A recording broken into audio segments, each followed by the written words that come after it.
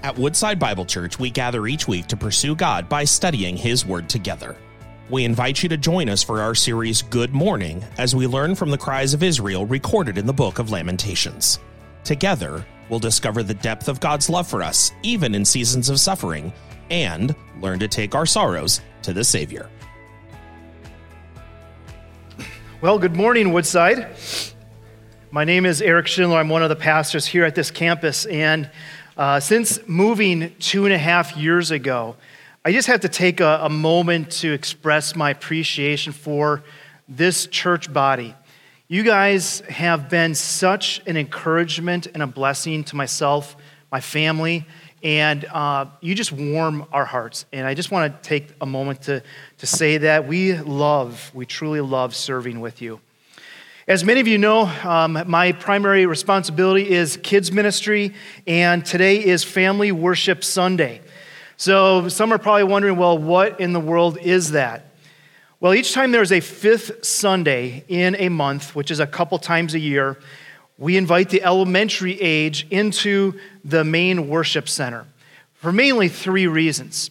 For one of them, it allows our volunteers to have a week off, and some of them, that's just a needed thing once in a while. And then also, we believe that there's value in kids being in this space, watching parents, grandparents, and adults worship.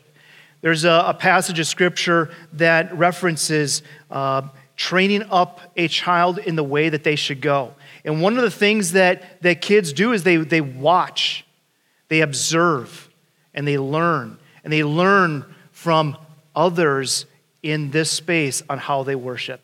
So that's another reason. And then lastly, John Morales just needs a break. You know, to keep that expression level so high that he just needs a week off once in a while. That's not really a reason, and I don't know if I have permission to even say that. But anyway, thank you for being here. It's great to worship with you today. There probably will be more kids in here, so just be patient with the families. There might be a little bit more movement than normal. I'd like to give a quick ministry update. Currently, all the environments have been open with the primary purpose of teaching age-appropriate Bible principles each week, to also teach the gospel and providing care for your children. We don't take that responsibility lightly. We know that it's important. We're thankful for the opportunity, but it is serious for us, and we want to provide this ministry. In order to provide this service to the church, we depend upon room leaders. And right now, we have about 50 that faithfully serve on a regular basis. And I would like to take the moment to verbally thank every one of you that is giving of your time, maybe resources, but you're really investing into the future church. One generation teaching another generation. So I just want to thank the volunteers. Also, our attendance is currently at 70% of what it was prior to COVID, but our volunteer return percentage is only at 33%. So we have 70% of the kids returning, but only 33% of the leaders returning. So to get back to serving kids and families well, we are praying that percentage starts to climb back up. So pray with us in regards to that. A verse that I find great encouragement with is 1 Corinthians 15:58 that says, "Therefore, my beloved brothers, be steadfast, immovable, always abounding in the work of the Lord, knowing that in the Lord your labor is not in vain." It has purpose. Always abounding, it's not in vain. So to the current team, keep up the good kingdom work. It may seem meaningless, but it's not. The commitment is not in vain. We're also looking to others maybe in this auditorium here that have gifting in this area. Please consider joining us in this kingdom work. Christ said that the fields are white for harvest, but the laborers are few, and he was trying to inspire his audience that, hey, this is a harvest field. we need people to go work in that field. And in kids ministry, that is a field, and we need people to go serve in that field. So prayerfully consider joining us. Okay, a couple announcements.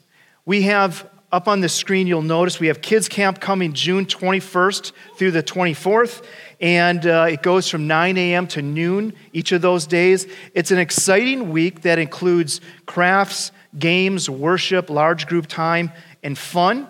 Registration is open. I think we already have about 70 to 75 kids registered, and we know that will continue to climb as it gets closer to that date.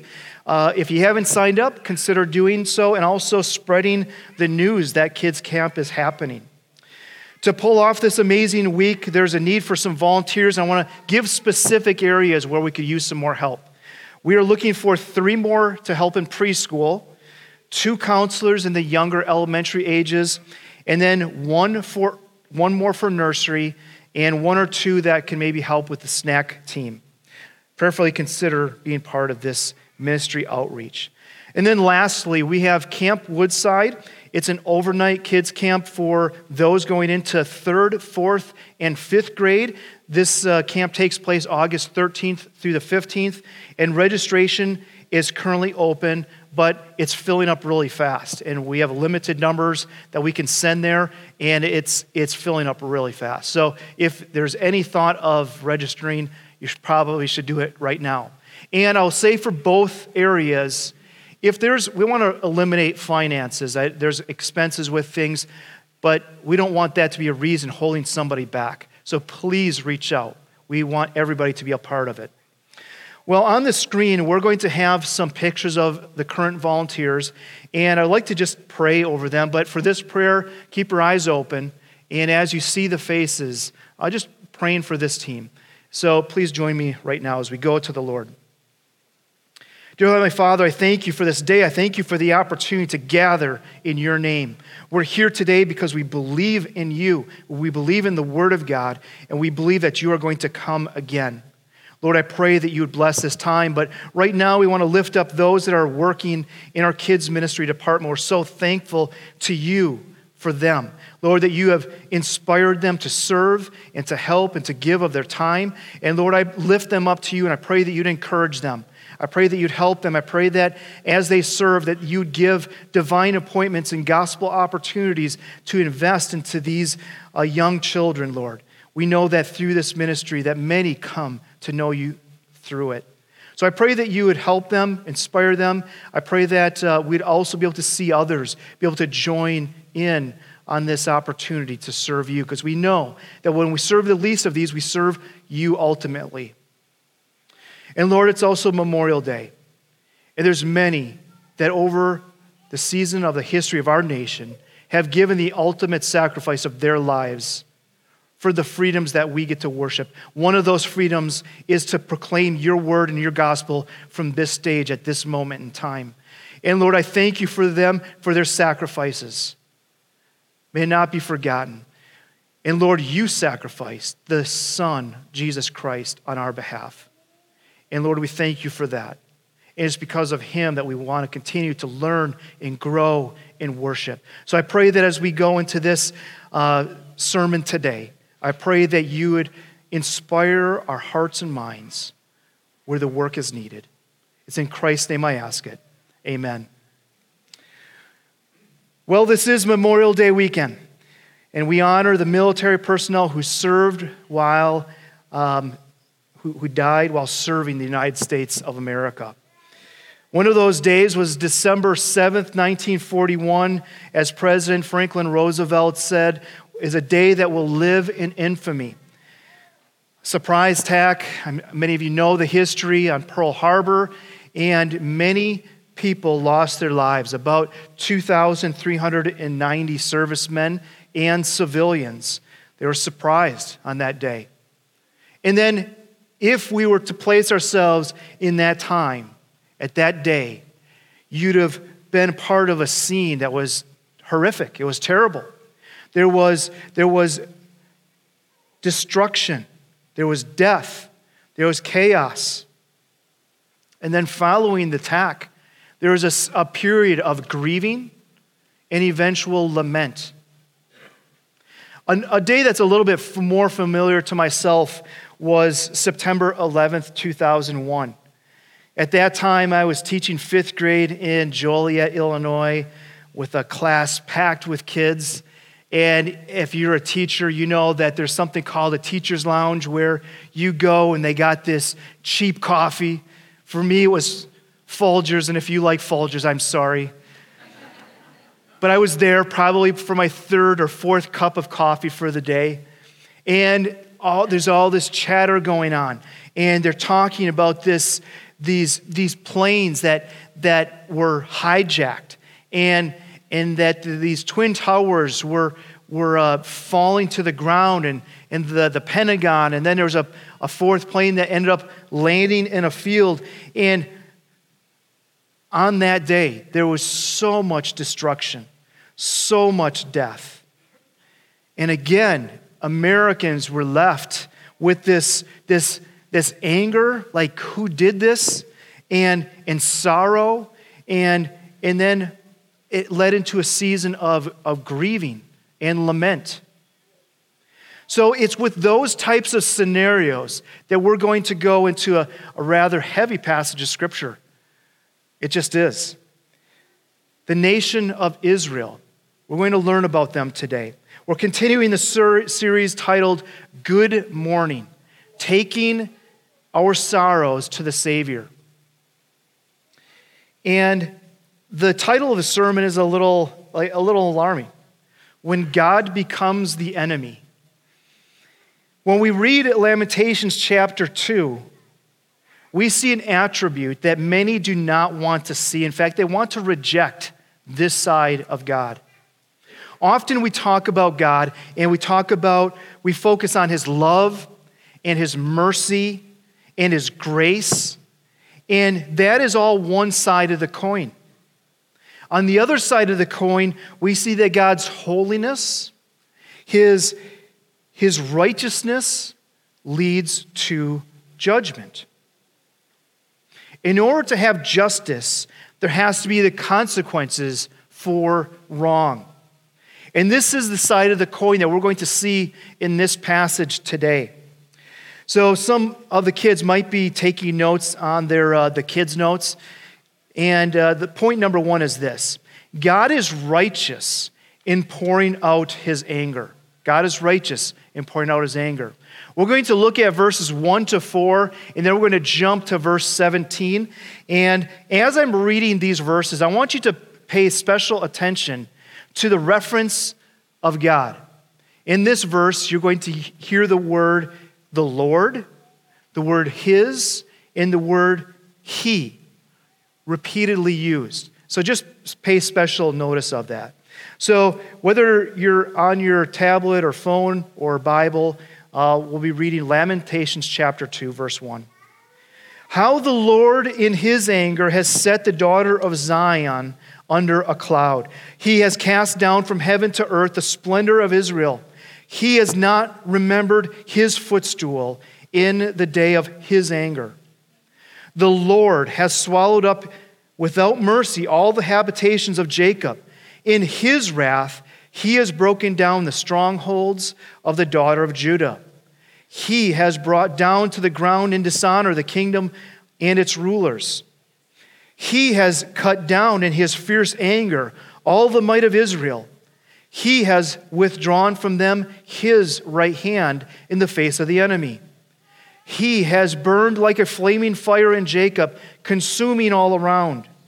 He has bent His bow like an enemy, with His right hand set it like a foe.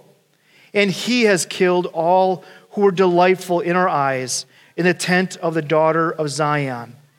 He has purposed out His fury like fire. And then jumping to verse 17. The Lord has done what He purposed. He has carried out His word, which He commanded long ago. He has thrown down without pity. He has made the enemy rejoice over you and exalted the might of your foes.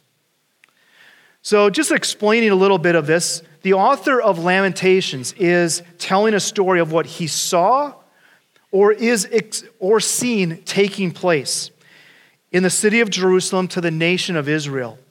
In just 5 verses, Jeremiah, who is the assumed author, makes reference of God 26 times. In these verses, there is a reality of devastation and destruction, and clearly the Lord is angry. But we have to ask ourselves the question, why is the Lord angry? Well, Israel has continually broken and violated the covenant that God had made with them. This covenant relationship that God had with Israel is noted in Exodus chapter 19. And I'm going to read a couple of the verses. If you want to turn there, that's fine. But Exodus chapter 19, verse 5 and 6, this is part of the covenant. I'm not reading all of it, but just part of it. Verse 5, now therefore, if you will indeed obey my voice and keep my covenant, you shall be my treasured possession among all people. For all the earth is mine, and you shall be to me a kingdom of priests and a holy nation. Simply described, this covenant, there's 3 parts where God makes a promise to Israel. His presence will be with them. Secondly, he will bless their nation. And thirdly, he will protect their nation with his mighty hand, which is the mightiest of all hands. But they had a part in this covenant as well. Israel asked to obey God and to worship him alone. No other gods, just him. So from Exodus all the way through the book of Lamentations, God is continually faithful in keeping his side of the covenant. He doesn't break any of his promises to them. However, Israel is repeatedly breaking them. They are not faithful. They are disobedient, and they are worshiping and serving other gods. Okay, but he doesn't leave them hanging. He sends numerous prophets over and over and over again to warn the Israel to repent and to turn back to him. But they just didn't listen. So then what? Well, because of God's holiness, he is justifiably and righteously angry at the presence of sin. The time of warning has passed, and Israel is enduring the judgment and the wrath of God in this passage. So going back to Lamentations chapter 2, we read some of these things. Israel was once close to God, but now the quote is, they're cast down from heaven. They once received mercy, but now they are without mercy. They once had peace with God, but now they know his wrath. Because of their disobedience, God is removing his protection. In verse 3, God has withdrawn from them his right hand in the face of the enemy, which means God has removed all of Israel's defenses and made them susceptible to attacks. In his wrath, he has broken down the strongholds. The protection is gone. Then we go to verse 4. The author of Lamentations states that God has become the attacker. He has bent his bow back. He has bent his bow like an enemy. And his sight is on Israel. So we go to verse 17. The Lord has done what he has purposed in his heart. He has carried out his word, which he commanded long ago. He has thrown down without pity. He has made the enemy, which happens to be the Babylonian army, to rejoice over you and exalted the might of your foes. Wow, this is like a heavy, heavy passage. Why? Why is this passage of Scripture in the Bible for us today? Why is Lamentations chapter 2? Why are we studying this? The purpose is to move us to mourn and to be reminded of the consequences of sin. The single greatest factor that led to God becoming angry with Israel and experiencing the wrath of God is because they had lost a reverent fear of God. Somehow, Israel thought they could violate the covenant and he'd be totally cool with it. He'd be understanding. Somehow Israel thought that God was obligated to bless them and they wouldn't have to give an account of their rebellion. They lived as though God would not punish sin. Kind of a lighthearted story, personal example. I know that we have many parents in here, and some of you have been a parent. I have 4 daughters, Summer, Whitney, Kira, and Jenna. Yes, pray for me. 4 daughters. It's great. I love it. During their younger years, though, an area that kind of mattered to me, and I might have gone, I was a neat freak and transitioning to being less of a neat freak. I like to come home to a fairly clean house. And if you have kids, you know that they make a mess. They just do. And so there's always clothes and toys and stuff just all over the house. And I'd come home and it's like a common phrase I'd hear over and over and over again. I hear myself say it, sometimes, and my wife. Hey, pick up our stuff. Put your toys away. Put this there, put that there. And we need to clean the house. Like I think that cleaning the house should be like a 10 commandment or something. I don't know. But it's not. It's not in there. But it just felt good to come into a clean house. Well, I came up with this brilliant idea. So moms might want to take note of this. I don't know if it's brilliant or not, but I thought it was at the time. I'm going to get a couple cardboard boxes, and I'm going to place them somewhere and just give the kids a warning that every day that I come home or at a designated time, anything that I see laying out, I'm going to pick it up and put it into these cardboard boxes, and I will give them back to you whenever I want to give them back to you. It might be a week, it might be a month. And so just so you know, I'm giving you the warning. And that's what's going to happen. So, it happens. Come home, see a mess. Hey kids, at 7 o'clock, I'm picking up everything, I'm putting it into a box. A couple minutes later, it's 6:30. Just so you girls know, I'm going to be picking everything up and putting it into a box. 5 minutes before, hey, it's 6:55, and anything that's out, I'm going to pick it up and put it in a box. And so 7 o'clock came. I didn't say anything because, it doesn't matter if you start yelling or anything. That doesn't help. I'm just going to go getting my boxes. So I go get my boxes from the basement, and sometimes there's so much stuff. It literally takes both hands. You're just putting the stuff in a box. And all of a sudden, one of the 4 are like, uh-oh, the judgment time has come right now.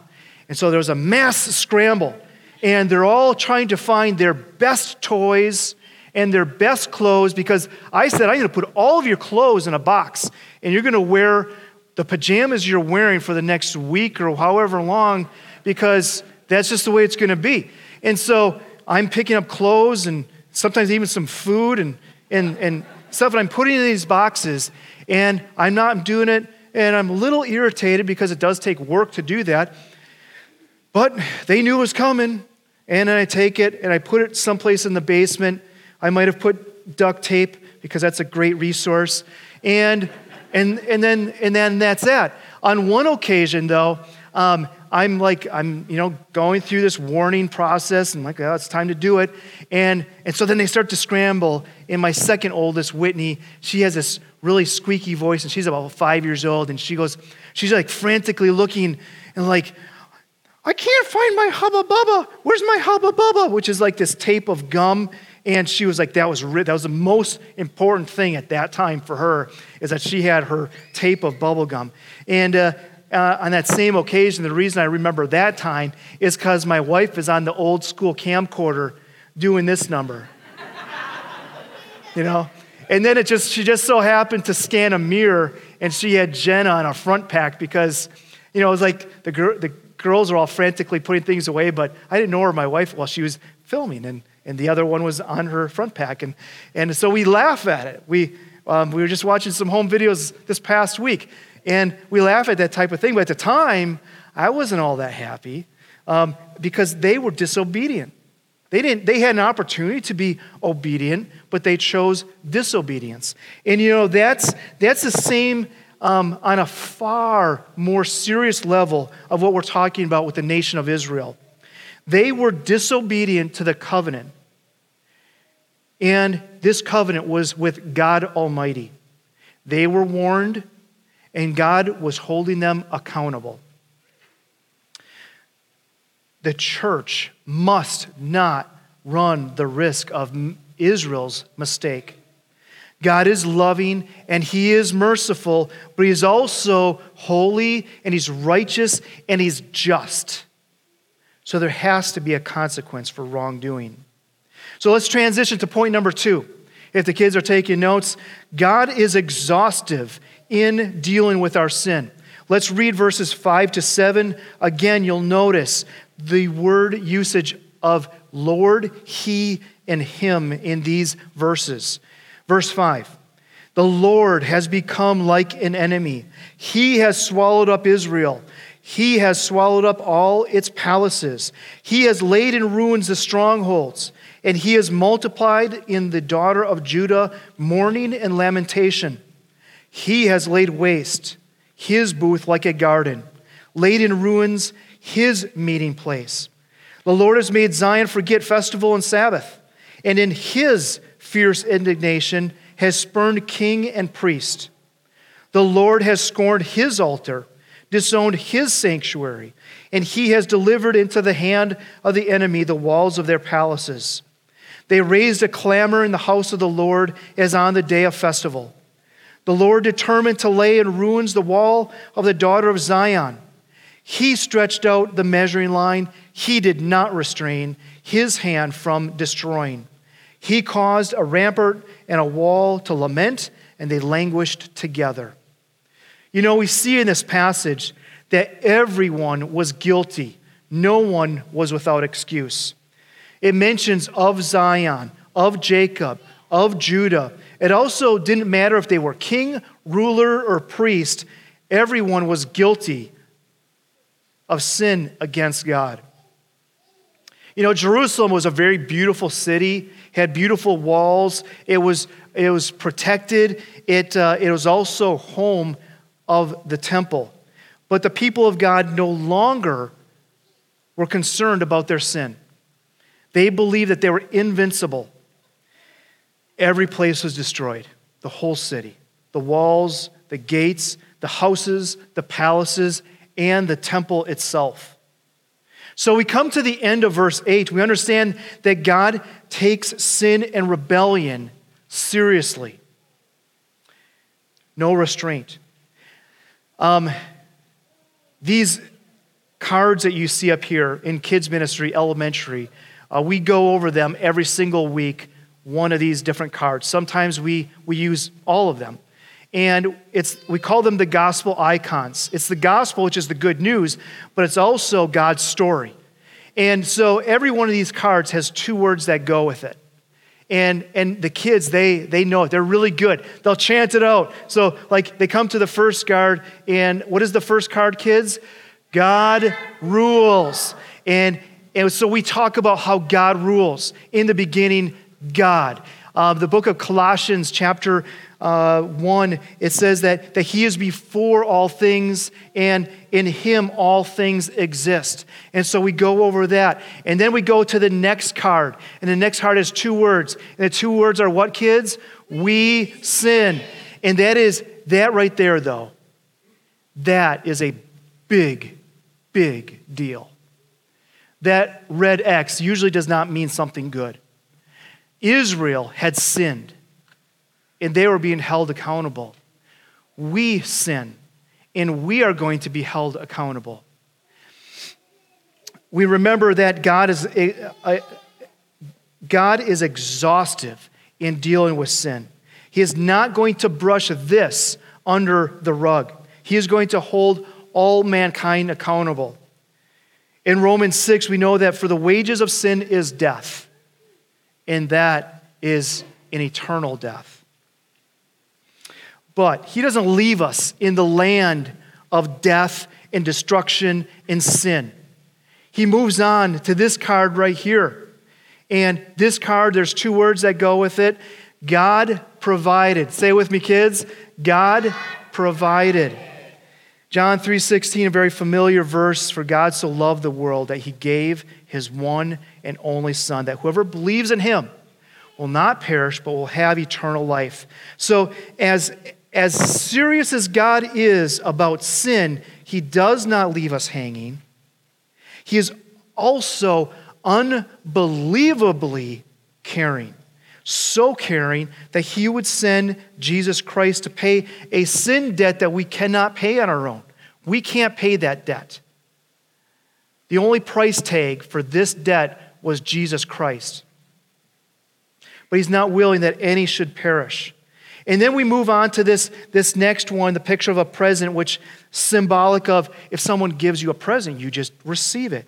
And so we have the two words that go with this one, Jesus gives. All right, everybody say that with me. Jesus gives. And thank God he does. Romans 5:8, God shows his love for us in that while we are sinners, Christ died for us. And he gave his life. It just is something that has to be received. Which brings us to the next card, the two hands up. We respond. And I won't have you guys that did so well. I want to leave on a good note right there. But we respond. We respond. Like the nation of Israel, they had an opportunity through the covenant. And in the New Testament, you have an opportunity to respond as well. There's to be a personal ownership and a response by every single individual. Are you going to accept the terms, or are you going to reject the terms? Israel rejected the terms. You saw it happen to them. We can learn from that. We accept the terms by repenting, believing, and turning to God. Something that even as I'm talking during the service, you can start to do that. You can take that posture of repenting, believing, and turning to God. So you don't have to live in the land of sin and death, but rather you can someday have eternal life with Jesus Christ our Lord. And so the response is not something that I can make for you or anybody else, but it's you. You have to own your response to that deal. And then at the end, we have baptism. We'll talk about that in kids ministry once before. You'll notice that baptism isn't over on this side. Baptism is a response to this right here. Believer's baptism. I identify with Christ. I am washed and free from my sin, and I'm going to live a life for him. I'm changing the direction. I was once living there, but now I'm living for him. And it's a change, and so that's identifying with Christ. And it's a byproduct of what's going on. So we move on from there. We transition to point 3. God is working to bring us to repentance. Oh, this is the good stuff right here. Like, if you got lost in those first couple verses, yeah, that's a heavy passage. But there's good news coming on the horizon. Verse 19, it says this, arise, cry out in the night. At the beginning of the night watches, pour out your heart like water before the presence of the Lord. Lift your hands to him for the lives of your children who faint for hunger at the head of every street. So here the author encourages the reader to respond in 3 ways. In 3 ways. Number 1, arise. Instead of living in that land of being downcast, being discouraged of everything that has happened. For them, it was their city. It was gone. It was destroyed. It's no more. It's gone. And they could have lived mentally in that land forever. But they're instructed to get up, arise. Turn your affection on something different. Look to God. So it goes on in that verse to cry out in the night. Lift your hands and your voice to the Lord and cry that the Lord will be gracious. And then it goes on to say, pour out your heart like water. Bring your heart before the Lord and give him the control of the scenarios in your life that you have no control of. Just pour it out to him. Give him control. Let him do something that's beyond your power anyway. You know, verse 19 is a call to repent from a self-centered, self-reliant life and beg God for mercy. And then also maybe there's some in this room that are thinking, well, you know, this was the Old Testament. You know, it was different in the Old Testament. We're in the New Testament. We live under grace, right? Well, the New Testament has much to say about the need of repentance. And individually and corporately as a church. But for right now, these 3 points of this message, some things that we have to own. Number 1, God is righteous in pouring out his anger. Point 2, God is exhaustive in dealing with our sin. And point 3, God is working to bring us to repentance. He doesn't want us to live in this land of sin where future destruction is coming. He's given us an opportunity. We must cry out to him. You know, there's a very famous a hymn titled, "Come Thou Fount of Every Blessing." Maybe you've heard it. In the song, it talks about, prone to wander, Lord, I feel it. Prone to leave the God I love. You know, wandering just takes one step after another. Wandering away, and before long, you've lost your way. Which reminds me of a story. Kids. Have any of you kids out here, you lost your parents for a period of time, for a little while? Any of you? Couple? I got a big kid right over here. Great. All right, so put your hands down. Some of us have gotten lost for a while. I know I've been separated from my mom when I was shopping. And I have a cousin. His name was Justin. And Justin was a few years younger than me. And my grandma loved all of her grandkids, but she had a special name for Justin. She called him Justin Angel. Oh, you're Justin Angel. And so that name, that's as a little guy, he always heard, hey, Justin Angel, you know, it's time for supper or whatever. And one day my aunt was shopping, and Justin was with her, and she was busy looking at what she's shopping, because you know how that is. You're like looking for exactly, all right, this one is a little cheaper than that. And so she's thinking, she's focused. Meanwhile, Justin is one step away, moving a little bit further and further and further away. And before long, we have a problem. Where's Justin? Well, a store shopper noticed this lost boy all by himself, no parent around, and so comes up to Justin and, hey, Justin, right? They didn't say Justin because they didn't know the name. What's your name? And like, Justin. And, Justin, do you have a last name? Like, yeah, my name is Justin Angel. And so she's like, oh, come to the front of the store with me, Justin Angel. And so she gets to the store, the intercom system, and it's like, hey, attention shoppers, would the parents of Justin Angel please come to the front of the store? And at that time, you know, my aunt probably is very worried and concerned, but also thankful at the same time, like, oh, good, like they have him. And so there's eventually, you see in the distance, and there's the coming together. When somebody's lost and they're found, it's an amazing thing, isn't it? It's a wonderful thing, and it's just a simple picture of a reunion between a child and a parent, and that they're reunited. There's a coming together. And, we have to ask ourselves the question, though. Am I wandering? It only took one step at a time, and all of a sudden, they're lost. For us, we might not know it, but there's some in this room that might be lost. You don't even realize it. You're wandering. You don't even know how you ended up here. Maybe you smelled the coffee out front or something. I don't know, but you ended up here. And then there's some of us that maybe that we are in the faith, but we've maybe lost our way a little bit. And we've started to wander. And it's prone to happen. It just does. But we have to ask ourselves, we've experienced a very difficult year. And there's been much lamenting and much difficulty being processed. Some of these difficulties, they might be self-inflicted. Some might be a generational curse that needs to be broken by the authority of Jesus Christ. And then sometimes difficulties come into our life just because of sin. Sin is present. And there's warfare going on. There's an enemy that wants to take you down, and they know how to do it. He's an expert. He's been taking people down for years and years and years, and he wants to take you down as well.